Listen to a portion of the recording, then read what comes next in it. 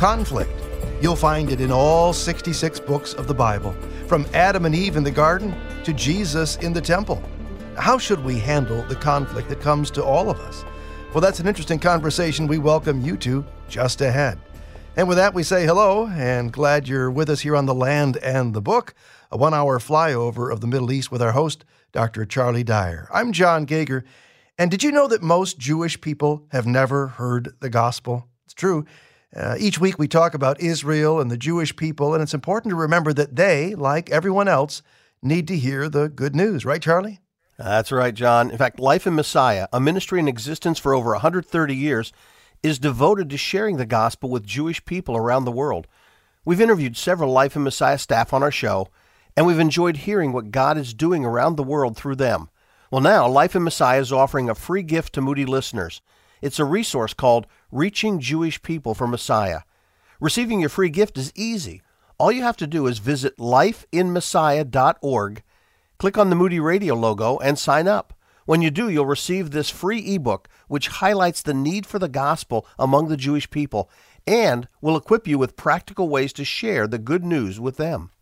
Well, let's take a look at current events from the Middle East region. Even though Ramadan, Passover, and Easter are over, the unrest between Israel and the Palestinians has continued. What are some of the reasons for the ongoing conflict, Charlie, and can it be brought under control? You know, John, in some ways, the ongoing conflict's like a Greek tragedy, with missteps and misunderstandings occurring at precisely the wrong moment. The accidental shooting of a Palestinian-American journalist who was serving with Al Jazeera about 2 weeks ago is an example of what I mean. She wasn't shot deliberately, and there's still some uncertainty whether she was killed by Palestinian or Israeli forces during a gun battle in Jenin. But the sad reality is that she was shot and killed, and the Palestinian leadership called it a deliberate assassination and a war crime. World opinion on the issue turned against Israel since it happened during an Israeli incursion into Jenin. And that sad situation was compounded during the reporter's funeral procession when Israeli forces tried to stop the crowd from waving Palestinian flags in Jerusalem. In the chaos that ensued, caught on camera by all the journalists covering the event, Israeli police charged into the crowd and the casket almost toppled to the ground. Now that further inflamed Palestinian anger and enraged many in the West. Other events simply compounded the problem. This past Sunday saw the confluence of 2 additional days on Jewish and Arab calendars. On the Jewish calendar, Sunday was second Passover. In Numbers 9, God commanded those unable to participate in the regular Passover to do so on the second Passover exactly 1 month later. Well, this year that also happened to be the day when the Palestinians celebrate Nakba, the Arab word for catastrophe. It's the day they remember the date on which the state of Israel was born. Some Jewish groups posted a flyer online calling on Jews to visit the Temple Mount on Sunday to promote God's commandments associated with the temple. Hamas responded by calling on the Palestinian masses to also travel there Sunday to thwart the evil plans of the occupation, as they wrote it. Thankfully, tensions didn't boil over and things remained relatively calm, at least on the Temple Mount. Now, can the situation be brought under control? Probably so, but it'll take God's intervention along with some cooler heads prevailing on both sides. Israel needs to respond more wisely and not react in a heavy-handed fashion. They've got to stop providing emotional ammunition to the other side. And the Palestinian leadership, especially the Palestinian Authority, need to stop inciting the masses by using inflammatory language. The question, though, is will that happen? And that's anybody's guess. Right. These are political and religious reasons for individuals on both sides, and they want to have tensions continue, in some cases escalate, and that's simply not helpful for anyone. Well, on a slightly different note, this past Wednesday evening, Israel was in flames. Thankfully, it wasn't because of rioting. Instead, it was the celebration of Lag BaOmer. So what is this lesser-known Jewish celebration? Yeah, Lag BaOmer is a minor Jewish festival that combines history and tradition. In Leviticus 23, God commanded Israel to count off 50 days from Passover to Shavuot, which is the festival we know as Pentecost. In that passage, God referred to the sheaf of the wave offering, which would have been the offering of barley. And the word for sheaf is the Hebrew word omer. And that 49 or 50 days that pass between Passover and Shavuot, it depends on how someone's actually counting, those days are known as the Omer period. Well, Lag BaOmer festival celebrates the 33rd day of that period. In fact, the word lag comes from the Hebrew letters lamed and gimel, which mean 33 or 33rd. Up until this day, in that 50-day period, Jewish tradition says Jews aren't permitted to get a haircut, wear new clothes, attend public entertainment, or get married. So according to Jewish tradition, the 33rd day is when a plague that killed thousands of rabbinical students about 1,000 years ago ended. The lighting of bonfires on this day also symbolizes the spiritual gift of the Kabbalah, revealed by a Mishnaic sage who was said to have died on that date in Meron in northern Israel. Well, anyway, tens of thousands of ultra-Orthodox Jews traveled to Meron on their annual pilgrimage to that site. Well, sadly, last year, 45 died when they were trampled by the crowd leaving the gathering. This year's event was more tightly controlled and ended without any major incident. The fire commissioner also signed an order banning most bonfires throughout Israel, though they estimate there were still tens of thousands of fires lit, and thankfully, most were kept from burning out of control. Well, the conflict between Russia and Ukraine continues with no apparent end in sight, and we hear a lot about the battles and the impact of the war on civilians within Ukraine. But what are the larger implications of this conflict, especially as it impacts the Middle East? Some of the impact is fairly obvious. For example, the price of oil has increased dramatically, and it's enriched countries like Saudi Arabia and the Gulf states. Aramco Oil is now the wealthiest company in the world, surpassing Apple Computer. The power and influence of OPEC has also again surged because they have what the world wants. And unfortunately, they appear less willing to help bail out the U.S. and the West than they have been in the past. They've only increased production quotas marginally since the conflict began, and countries like Saudi Arabia are still not pumping as much oil as they're allowed under those quotas. Their strategy appears to be to do all they can to keep the price of oil and natural gas as high as possible for as long as possible. A lesser-known impact of the conflict would be the effect it's having on world food prices. Russia and Ukraine together supplied over a quarter of the world's wheat, and the war is causing a dramatic drop in production. And while this won't affect the U.S. quite as much, it could create famine conditions in other parts of the world, increasing unrest and placing additional strain on world governments. There are also reports that Ukrainian grain stored in that country was smuggled out by Russian ships and taken to Syria. It's possible Russia's using that grain to shore up allies like Syria and Iran in the Middle East. It's also possible they could try to use that grain along with their own stockpiles to buy allies and influence in the Middle East and Africa. Another result is that other nations are responding by hoarding their own resources of food and commodities. For example, India suspended its export of palm oil, which will also contribute to the rise in food inflation worldwide. And finally, Russia's more aggressive stance toward countries supporting Ukraine could also impact Israel. The West has been pressuring Israel to supply Ukraine with some of its more advanced military hardware. Russia could retaliate by making it more difficult for Israel to respond to what Iran's doing in Syria. Russia fired an S-300 missile at Israeli warplanes for the first time this past week, perhaps as a warning to Israel. The bottom line is that what's happening in Ukraine doesn't just involve that one country.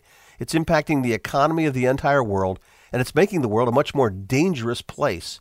Now, thankfully, John, we do know who's ultimately in control, and it's not Russia. Well, imagine a major incident, like a gas main explosion in a built-up urban area.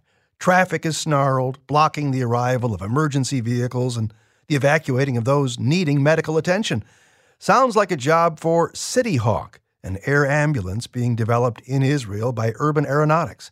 Charlie, tell us more about this latest innovation from Amazing Israel. Yeah, John, this is a fascinating idea. Israel's Urban Aeronautics has partnered with a U.S.-based company to develop, produce, and market an aircraft for emergency medical services. The aircraft will be a vertical takeoff and landing ambulance that can land anywhere in minutes, including congested areas where helicopters would be too dangerous. The craft has no external wings or rotors. Instead, it uses powerful internal ducted fans to bring a pilot and EMTs right to the site. The company is also working on the next generation of unmanned aerial vehicles. Think of it like a large passenger drone capable of operating in complex environments. This aircraft can conduct emergency response missions like delivering food and water and supplies, and could also carry up to 4 patients for emergency medical evacuation. Now imagine the day, John, not too far off in the future, when large flying drones swoop over gridlock traffic to deliver emergency supplies and personnel and evacuate patients. And then when that day comes, Think of the engineers in Amazing Israel, and make sure to thank them for putting their expertise in drone and artificial intelligence to work, helping to save lives. Just ahead, great conflicts in the Bible. And then after that, Charlie returns with answers to your Bible questions. Also, a segment later on that focuses on a devotional, something that rivets a passage of Scripture to a place in Scripture. Where are we headed today, Charlie? You know, John, we're continuing that series on great mountaintop experiences, and we're heading to one of my favorites. We're going to travel to the top of Mount Carmel with Elijah in 1 Kings 18. All right, lots to enjoy on today's broadcast, and you can always hear it again at our website, thelandandthebook.org. Information about our guests, past, present, and future, all there, as well as links that you'll enjoy at thelandandthebook.org. Coming up next, great conflicts in the Bible, and what should we do about the conflicts in our own lives? Here on The Land and the Book.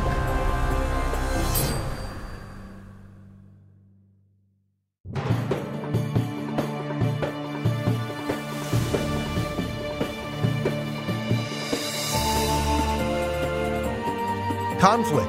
Our world has never lacked for it. And when you think about it, the pages of Scripture are filled with conflict. Conflict between brothers, conflict between nations, even conflict between religious groups. What lessons can you and I learn from these famous conflicts so you and I don't take the bait to escalate? Well, that's our focus coming up here on The Land and the Book. Welcome. I'm John Gager with segment 2 of our broadcast. Quick thought here. How can you and I connect with Jewish friends around us with simple statements about Christ's love? Well, listen to this. So at some point, as you walk down the roads of life with your Jewish friend, the elephant in the room is going to come up, and that would be a historical treatment of Jewish people from a supposedly Christian perspective that was less than Christian. I speak of things like the Crusades. I speak of things like the Holocaust, and Eva Rydelnik is here to help us sort out how do we address those things, how do we present them or not present them. Wow. This is a vital area of understanding, and it is the major roadblock in Jewish people, even considering that Jesus might be the Messiah, because of their acute awareness of Christian anti-Semitism, thing that people in the church are often not really aware of, or just kind of in a general kind of bad cloud back there, but that was a long time ago. Yeah. For Jewish people, it is more real, more deep, more current, and more extensive in knowledge. Mm-hmm. And so I think, when a Jewish person confronts this issue with us, I think the most important thing that we can do is acknowledge the reality of that. That yes, horrible things were done to the Jewish people in the name of Jesus. And it wasn't just a long time ago. It was recent, and it's ongoing. But those horrible things that were done in the name of Jesus do not reflect the person of Jesus. Exactly right, John. Exactly right. And this is a very difficult division to make. But the fact is, and I think this is our challenge in talking to our Jewish friends, these things were done in the name of Jesus. But if you look at the book about Jesus, both the Old and the New Testament, these horrible events are no way drawn actually from the Scriptures, even though the Scriptures were used wrongly to perpetrate these horrors. An important perspective there from Eva Rydelnik, who's an adjunct faculty member with the Moody Bible Institute. After a decade of penning advertising campaigns, Jay Payleitner became a freelance radio producer for people you've never heard of, like Chuck Colson or Josh McDowell, Fathers.com, the Heritage Foundation, and Voice of the Martyrs. Now a national speaker and the best-selling author of more than 25 books, including Don't Take the Bait to Escalate. Jay lives with his wife, Rita, in St. Charles, Illinois, where they raised 5 kids and fostered 10. Jay, I'm looking forward to our focus today, famous conflicts in Scripture. So thanks for spending some time with us here at The Land and the Book. Well, John, delighted to be with you to dig into some of these conflicts in the Bible and what we can learn from them. Yeah. Well, Jay, you don't have to go very far into Scripture to encounter the very first conflict. Take us to the Garden of Eden, Adam and Eve, and paint the picture. Boy, oh boy, when she brought, again, the apple, whatever it was, the fruit of the tree, over to Adam, that was a conflict there. And that little discussion, it's not long in Scripture, right? But imagine that discussion they had. She was probably feeling a little guilty, so she wanted him to share in this. Yeah. And then he was going, I don't know, this is my new bride. I want to keep her happy. So there's that kind of thing going back and forth. We don't think about it that deeply, but there was emotions going on there. And decisions were made. Yeah. and conflict ensued. What do you think, John? I think they did understand that there was some risk, even if they didn't understand the idea of what death would be. God had said it, in the day that you eat of it, you will surely die. Well, that was a risk. Apparently, she wanted the feel, the taste of that fruit more than what God had offered. Well, because Satan had put that in her head, that they were going to get wise and they were going to have powers that God didn't want them to have, of course. I'm sitting here thinking that Adam and Eve lived in a perfect world, Jay, yet here they were feeling an emotion they probably had never felt before, tension. Now, shouldn't that in itself have blasted this warning alarm of some kind for them? Something's not right here. Better hit the pause button. What's your best guess as to why that emotional component was so easily passed over? Well, I think it's, again, because the serpent had been in their heads. We're talking about famous conflicts in Scripture today on The Land and the Book with our guest, Jay Payleitner. He's written, Don't Take the Bait to Escalate. Well, sadly, the level of conflict escalates rather quickly between Adam and Eve's first two children. This is surely one of the most famous conflicts in all of Scripture. Why did this thing spin out of control so wildly, so quickly, to the point of murder? Well, I think just a jealousy and envy, something that was going on in Cain's mind, certainly. We don't know what was wrong with Cain's gift. Why God kind of rejected Cain's gift of his fruit, whatever he presented to God. But Abel must have had this nice, juicy land so Cain was jealous. I think that's one of those core emotions, envy, that can cause any conflict to escalate. Jay Payleitner is a retired Chicago ad man, the author of many books, including Don't Take the Bait to Escalate. And we've got 2 copies we're giving away today to the very first 2 people who email us at thelandandthebook@moody.edu.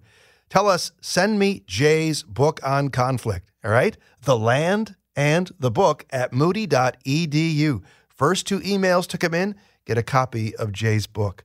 Well, Jay, one thing that I think we sometimes maybe overlook is the fact that conflict can actually be a good thing. You say so in this book. What do you mean? Well, certainly. I started actually writing the book because of all the conflict in the world, whether it was politics or COVID or racial unrest or family squabbles.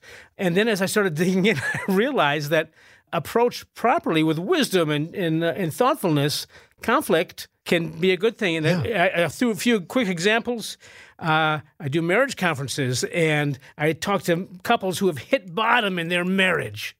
But if they get through that conflict, man, they have a long, successful marriage. Think about a manufacturer who ships a defective product. That's a tragedy. But if their customer service steps up and solves that, they'll have a customer for life. Yes. Or last thought, think about a couple of boys playing high school baseball, the 2 best athletes on the team.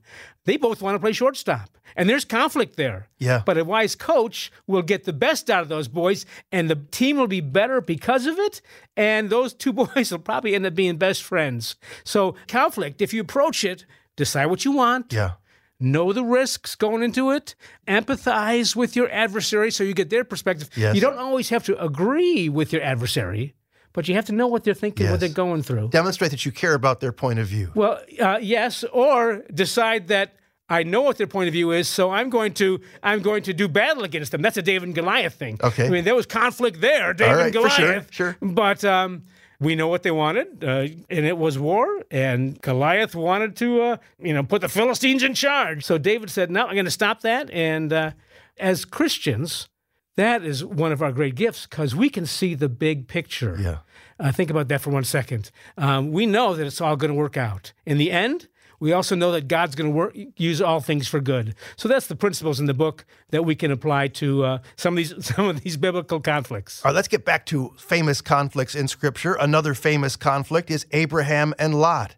What do we need to know about this one? Any lessons we can apply, Jay? Well, you can picture those 2 guys, Abraham and Lot. They're doing very successful. Yep. And this is one of the stories that I kind of tear apart and look at in depth in the book.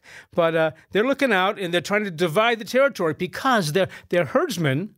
Their herds are getting way too big and large, and so they're deciding where to split the land, and Lot ends up going, well, I like that out there on the plain of Jordan over there. Looks pretty good. And Abram at that point, he goes, well, you know what? You can have that part. You can have that whole beautiful, well-watered plain of Jordan out there for a couple reasons. He had chatted with God, looked up at the stars, and had been promised so much by God that he could see the big picture. He knew that God had promised him so much that he was going to be okay no matter where he brought his sheep and cows, whatever he had there. And also, think about this for a second. In that plain of Jordan, of course, was Sodom and Gomorrah. And not yet, but it would be there kind of in the future. Yes. And so God, in God's wisdom, was protecting Abram from ending up being tempted by Sodom and Gomorrah. So think about that, how that ended up. And let's salute Abram for saying, you know what, Lot, you can have that share. Take your choice. Well, then we come to the conflict between Moses and the Israelites, or as you put it, Jay, Moses versus 2 million whiners. What is this conflict ultimately all about? And there were lots of little ones along the way. Well, 40 years in the desert is a long time, and I think that I would have been whining if I was one of the Israelites. We should have been back. Well, why did you take us out of Egypt? They're saying to Moses, and this is all we have to eat. And God provided. He provided manna, but even the manna, they didn't. Right. They weren't happy with that. They had steak. That's right. Exactly right. So I think the whole lesson of the 40 years in the desert is all about trust. And knowing that God will provide. So many of these conflicts that we're talking about, if you turn around and say, oh, God, what are you teaching me here? It'll be about trust and his provision, and you can always come back to him. Well, Jesus was no stranger to conflict. Among his harshest critics, the Pharisees. What about that scene with the woman caught in the act of adultery? You know, that's quite a poignant moment. There's conflict there for sure. Well, for sure. The Pharisees had a point. The law said they were supposed to stone this adulterous woman. And when they confronted Jesus with that, did he give a big, long lecture? No. He bent over and drew in the sand. John, what do you think that he was drawing in the sand that day? Well, there are all kinds of conjecturing that's gone on. You know, some say the sins that these people had done individually. I don't know. Maybe the Old Testament law. Maybe the names of the worst offenders. He gives them time to think. Yeah. But Jesus stood up and said, as we know, paraphrasing, whoever here is without sin, feel free to cast the first stone. Right. Fascinating about that whole scene, it was the older Pharisees that left first. Yes. And I'm thinking they knew what they were up against, and they knew they had lost this verbal battle. But I'm picturing these young Pharisees, the young ones going, oh, I want to stone her still. I want to stone her still. But let's not forget that Jesus did have final words with the woman who had been caught in adultery. And the whole idea is, they don't condemn you, and neither do I. And then with the punctuation mark, go and sin no more. Yeah. There's a classic conflict between Jesus and the Pharisees in the temple. Describe this scene where Jesus ultimately says to them, my house is to be a house of prayer, but you have made it a den of thieves. Wow, there's some conflict there. Yeah, that scene is often brought up when I'm talking to people and they go, well, I can be angry. Someone who's angry, and you call them on it. They say, well, I can be angry because Jesus was angry. Remember, he turned the tables over in the temple. And I'm quick to say, first off, you're not Jesus. And second, that's a righteous anger. So you need to analyze what you're really angry at. And the third thing that we forget is that was really the first door open for when the Pharisees went and said, It says in Mark 11, as a matter of fact, I believe the chief priests and the teachers heard this and began looking for a way to kill him, for they feared him because the whole crowd was amazed at his teaching. So think about that for a second. Jesus knew what was going on. Yeah. This didn't come as a surprise to him. He knew that he was opening the door and escalating this conflict, but he knew that also was his destiny. So maybe that's the bigger lesson, is that sometimes we're called to escalate a conflict because God wants us to. It's part of God's plan. But in a biblical way always. Well, for sure. Well, one last question, Jay. What has your study in this area of conflict taught you, and what would you like to leave with us regarding your advice? Don't take the bait to escalate. Well, I started writing this book thinking that it would be mostly applied to businesses, to business ideas and leaders, that kind of thing. But as I've done interviews and talks on this book, so many hurting families out there have division and conflict that has been going on for a few weeks or decades. And If you go ahead and think, what do I really want? I want my family to get back together. The risk is that, I might have to apologize. The risk might be that there might be some harsher words or stirring up more troubles. But if you put yourself in the shoes of your adversary, which could be your cousin or your sister or your brother or somebody in your family, and think about what they need, what they want, oh my goodness, that'll turn your heart around. And then expect to win. Go into all of your debates and arguments and conflicts with a little bit of optimism. And look for that, it's a cliche, but that win-win, that's really out there. It's really out there. Great talking with Jay Payleitner, who's written Don't Take the Bait to Escalate. And again, 2 copies we're giving away today to the very first 2 folks who email us and say, send me Jay's book on conflict. You can send that email to thelandandthebook@moody.edu. thelandandthebook@moody.edu. You ready for some fresh Bible questions? I am. Charlie's back with those next.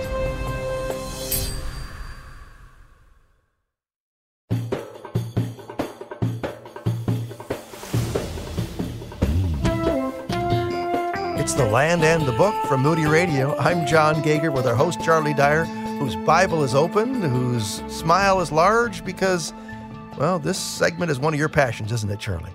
It really is, John. The teacher in me loves answering questions. And we've got no shortage of those. Starting with this one from Jeff, he says, as I was studying about leprosy today, I came across a story of Moses and his sister Miriam. It mentioned that they had an issue with Moses and the Ethiopian woman. I was wondering if she was Moses' second wife or who she was, and what did Aaron and Miriam do to anger the Lord as they did? Yeah, and actually there are 3 questions that need to be answered. And the first is, who was this woman? And then second, where's she from? And third, why the issue raised by Miriam and Aaron? Well, there's 2 possibilities on the identity of the woman. She could be Zipporah, Moses' Midianite wife, or it could be a second wife taken by Moses, perhaps following Zipporah's otherwise unrecorded death. Now, the argument against it being Zipporah is the fact that the woman's called actually a Cushite in Numbers 12, verse 1. And we know Zipporah was the daughter of Jethro, the priest of Midian. But that isn't as big a problem. In fact, there could be somewhat of a surprising answer. Cush was located south of Egypt, and Midian's located on the Arabian Peninsula. But in Habakkuk 3:7, the term Cushan and Midian are used synonymously. So it's possible Zipporah could be referenced as a Cushite, meaning she's from Cushan, which was the area in Midian. And I tend to believe the wife in question is Zipporah, since this is early in the wilderness wanderings, and there was no other reference of her dying. Now that leads to the final question, though. Why did the issue come up in the first place? And in our Bibles, it looks like both Miriam and Aaron were speaking out against Moses, but in Numbers 12, the verb spoke is in the feminine singular. In other words, Aaron's part of the problem, but the leader in this rebellion was Miriam. It literally says in Hebrew there, then she spoke, Miriam and Aaron, against Moses. In Numbers 11:4, the most recent complaint about the lack of meat was instigated by the rabble with them. That was a reference to the mixed multitude that came out of Egypt with Israel. So it's possible Miriam struggled with prejudice against these non-Israelites and saw Zipporah as being part of the reason Moses hadn't taken action to get rid of them from among the Israelites. It's also possible Miriam saw herself as the leading female among the Israelites and was jealous of Zipporah's close connection to Moses as his wife. But in either case, she and Aaron raised the issue of Moses being married to a non-Israelite to challenge his right to lead the nation. God became angry because of their prejudice against Moses' wife and their prideful claim in demanding equal standing with Moses. And that's why Miriam was made leprous. Kem listens to us over WKES in Florida and says, I've read Genesis 4 many times, and it never occurred to me why Cain would be fearful of whoever finds me will kill me. That's his quote. When up to this point, the only people we know of are Adam, Eve, and Cain, and his deceased brother Abel. Who does he assume will kill him? Or is he projecting into his future days when others will know his background? Well, the only people mentioned in the story, at least up to the time of Cain's murder of his brother, are Adam, Eve, Cain, and Abel. The fact that Cain had a wife at the time he fled must mean that the birth of Seth and the other sons and daughters had already been taking place before Cain murdered his brother. So when Cain said, Whoever finds me will kill me. I think he was referring to either his parents or his siblings. Now, we're not told how many children Adam and Eve had, but the fact that they lived hundreds of years suggests that likely they had many children.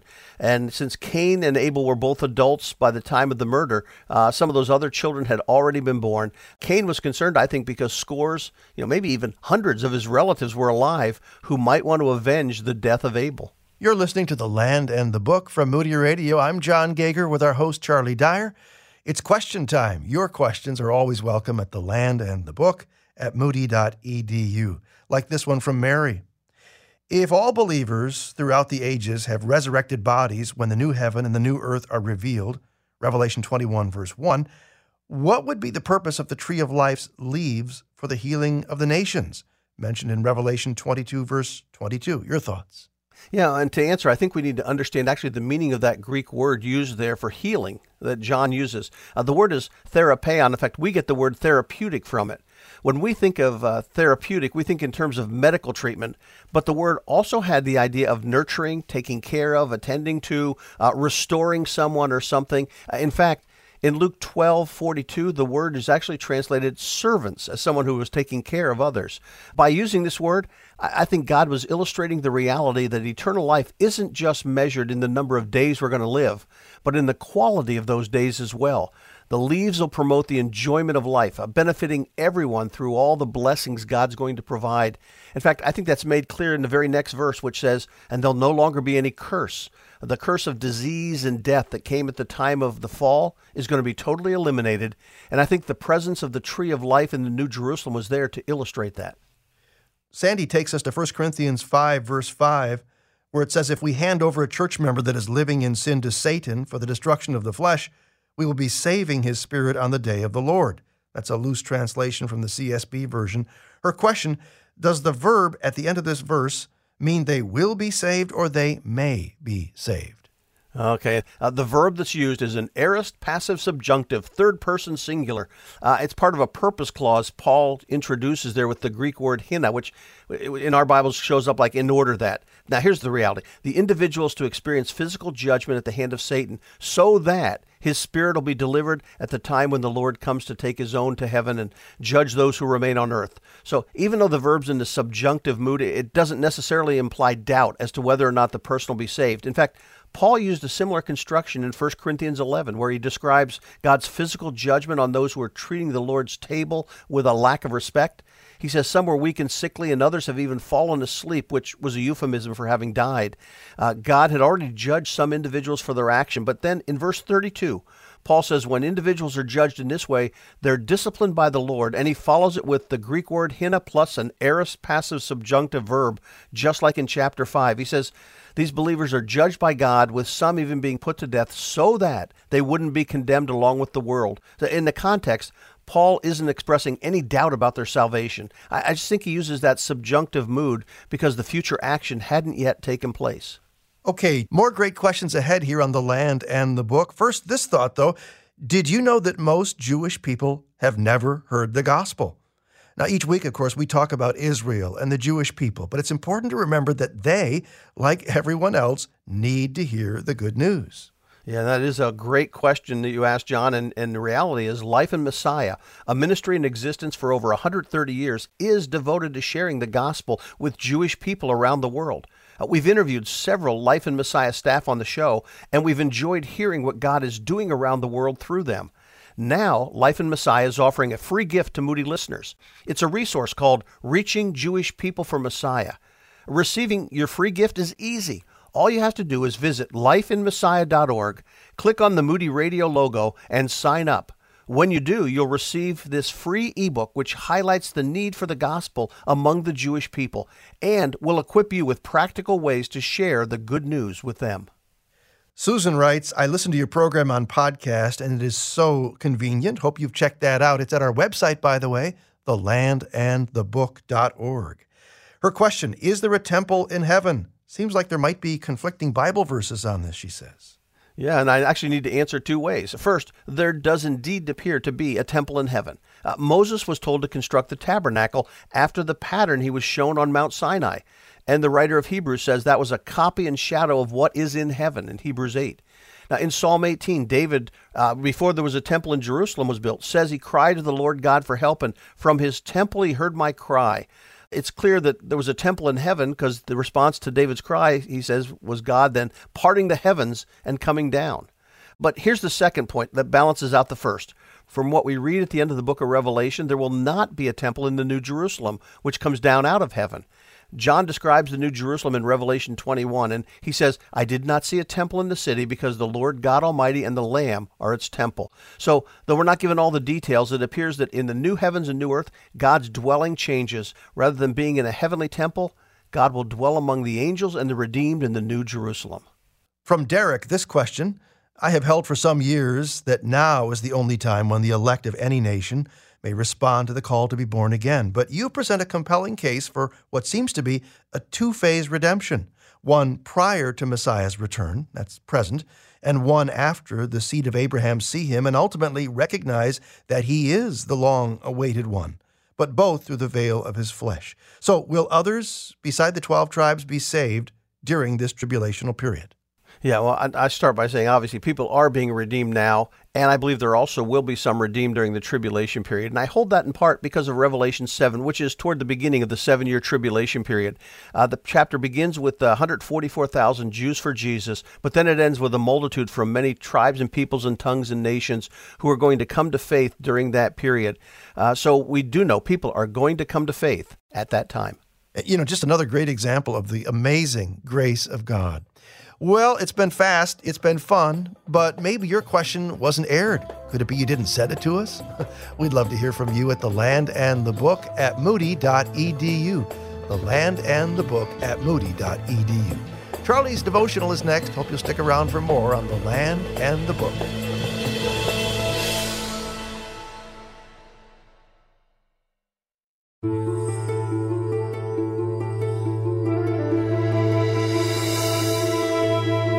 It's the ultimate showdown. Smoke, fire, truth versus deception, life versus death. They all come into dramatic focus in the scene that Dr. Charlie Dyer is about to paint for us here on The Land and the Book. You've got a front row seat, so I'd suggest you stay put as we first hear this brief testimonial of how going to the Holy Land can change a life. This is Eric from Spokane, and we just got back from our trip to Israel. It's been a week since we've been back. I've got many things running through my head about the trip that were just fantastic. But one thing from this week that I wanted to share is that I have personally, and everybody I've talked to that was on the trip, has talked to multiple people about Israel, about the trip, about how safe it was. And it was just interesting how many people, believers and non-believers alike, have asked questions, had conversations, deep conversations, that were able to share our faith and our love for Jesus with them. So out of all the things we did on the trip, it was great, and I really appreciated the way you handled guiding and explaining things to us. But since we've been back, it's just been one conversation after another, and I thank you for that. Have you ever noticed when you listen to these Holy Land experiences how every one of them is like a fingerprint? Completely unique in its design, no two the same. And that's the way God seems to work in our hearts as we visit the Holy Land, everybody coming away with something different. Obviously, some shared experiences, but very much a unique way that God has of impressing his own heart, his own love for that land on our own hearts. Well, Charlie, we'll turn our focus now to your devotional. Quite a scene, Elijah on Mount Carmel. If it is anything, it's a dramatic showdown.